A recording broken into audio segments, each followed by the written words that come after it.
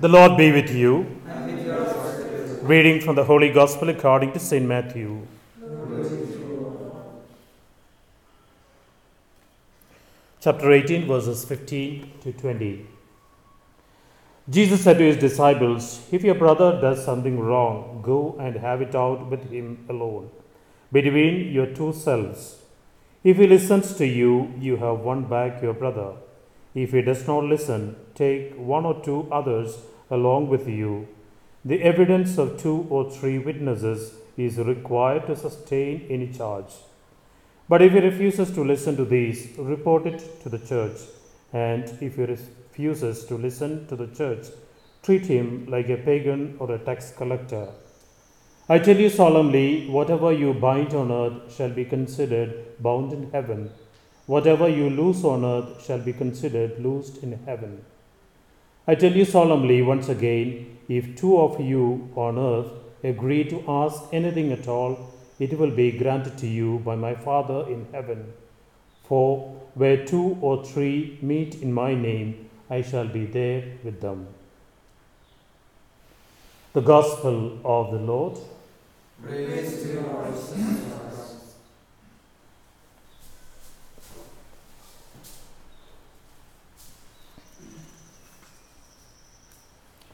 We have 2 wonderful readings. We are coming to the last chapter of the book of Deuteronomy. We know the last chapter 34 is an addition later. Book of Deuteronomy is associated with Moses.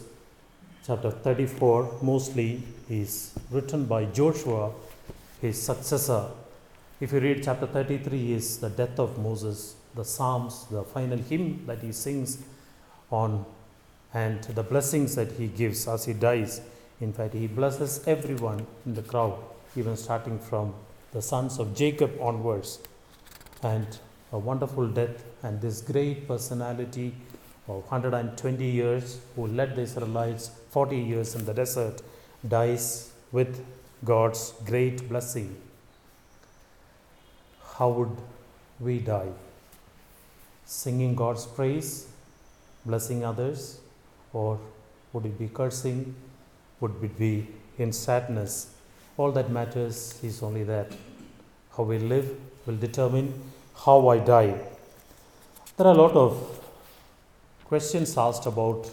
If you listen to the reading of the first, it says Moses was buried, but no one knows where he was buried. He was buried in Moab, the land of Moab.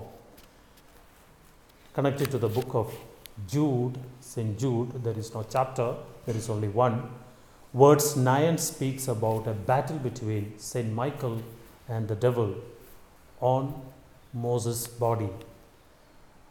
Very often people ask, there is an apocryphal writing called the Ascension of Moses, or God took the body of Moses. Of course, that's an apocryphal writing. But the question here is, why was the body of Moses hidden, or they didn't know? The explanation given is, the Israelites, for them, Moses was a visible God who worked miracles, of course, Yahweh behind, through Yahweh through him, and they feared a group that was looking for anything visible to worship and make as idols. The Lord hid him, and we know Aaron, Moses do not enter the promised land. That's a big theology why, but as we said the other day, we will find him in the promised land at the transfiguration. This is interesting. If you read the book of Jude, the devil comes, and this is connected to the apocryphal detail. The devil comes and tells Archangel Michael that Moses, the body of Moses belongs to me. Reason? He is a sinner. He is a murderer. Second, he lacks faith. In book of Numbers chapter 20, when the Lord asked him to stand before the rock and you will receive water, he and Aaron goes and strikes twice. He was not asked to strike now, only stand. First time, book of Exodus, strike, but second time it was only stand.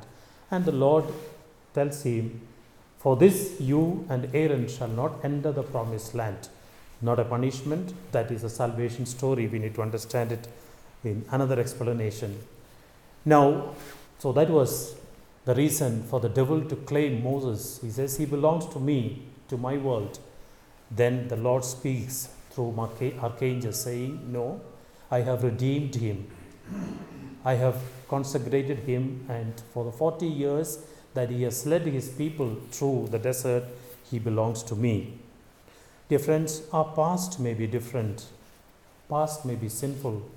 Past may be something that we do not like to look into.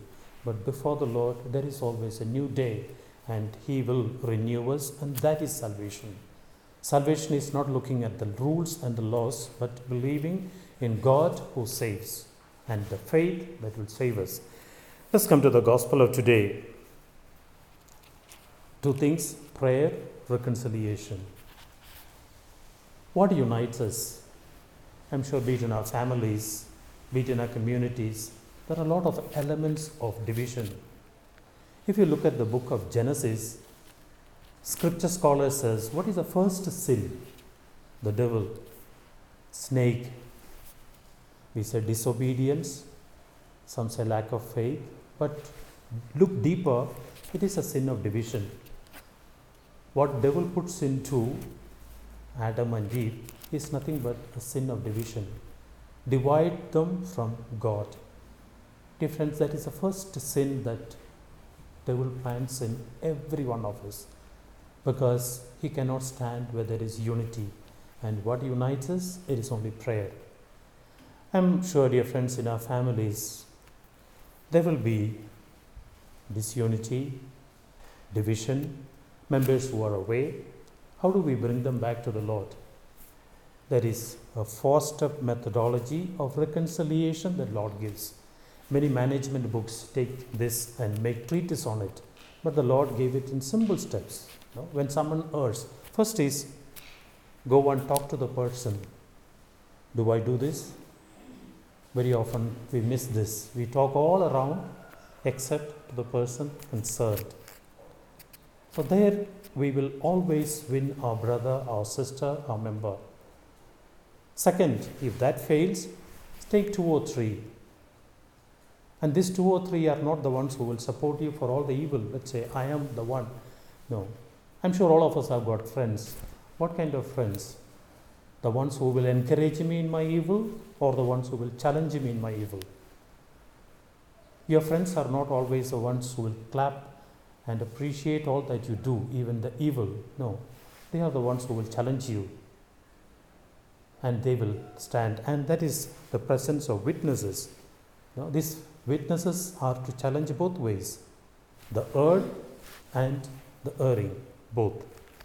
And third is, tell it to the community. Community means the church here, or the community. This is the role of a community. So that, in fact, if you look at the rules followed in church to erring members is this. 1-to-1 members, witnesses, and then it is a church. Means the authority deals with. And if all these 3 fail, and I'm sure practical example, we will never fail. At the first stage itself, 1-to-1, we will win. And if all these fail, the last is treat him or treat the person like a tax collector. This does not mean you carry on keeping anger, do not talk or ignore. No. Tax collector example is how Jesus treated the tax collectors and sinners. The Lord was most kind and merciful to them. And the last is this. Dear friends, I'm sure within our families, maybe there are members who are estranged. Very often the evil is only added when separation is deeper. But what can unite us best? And that is the second part. Jesus says, prayer. Pray for members who are estranged, people who are, let's say, evil in our families, maybe for reasons which we never know. As Gandhi used to say, when we want to judge another, walk in the shoes of another for a minute and we will know. And dear friends, prayer is something that can unite us. Pray for a member, pray for a person who is in difficulty, estranged. I'm sure God will bring, because the seed of division, the seed of disunity that is planted there will be removed, because that is a prayer, that is a power of prayer. And the Lord ties together. They say two people can never agree on anything in the world.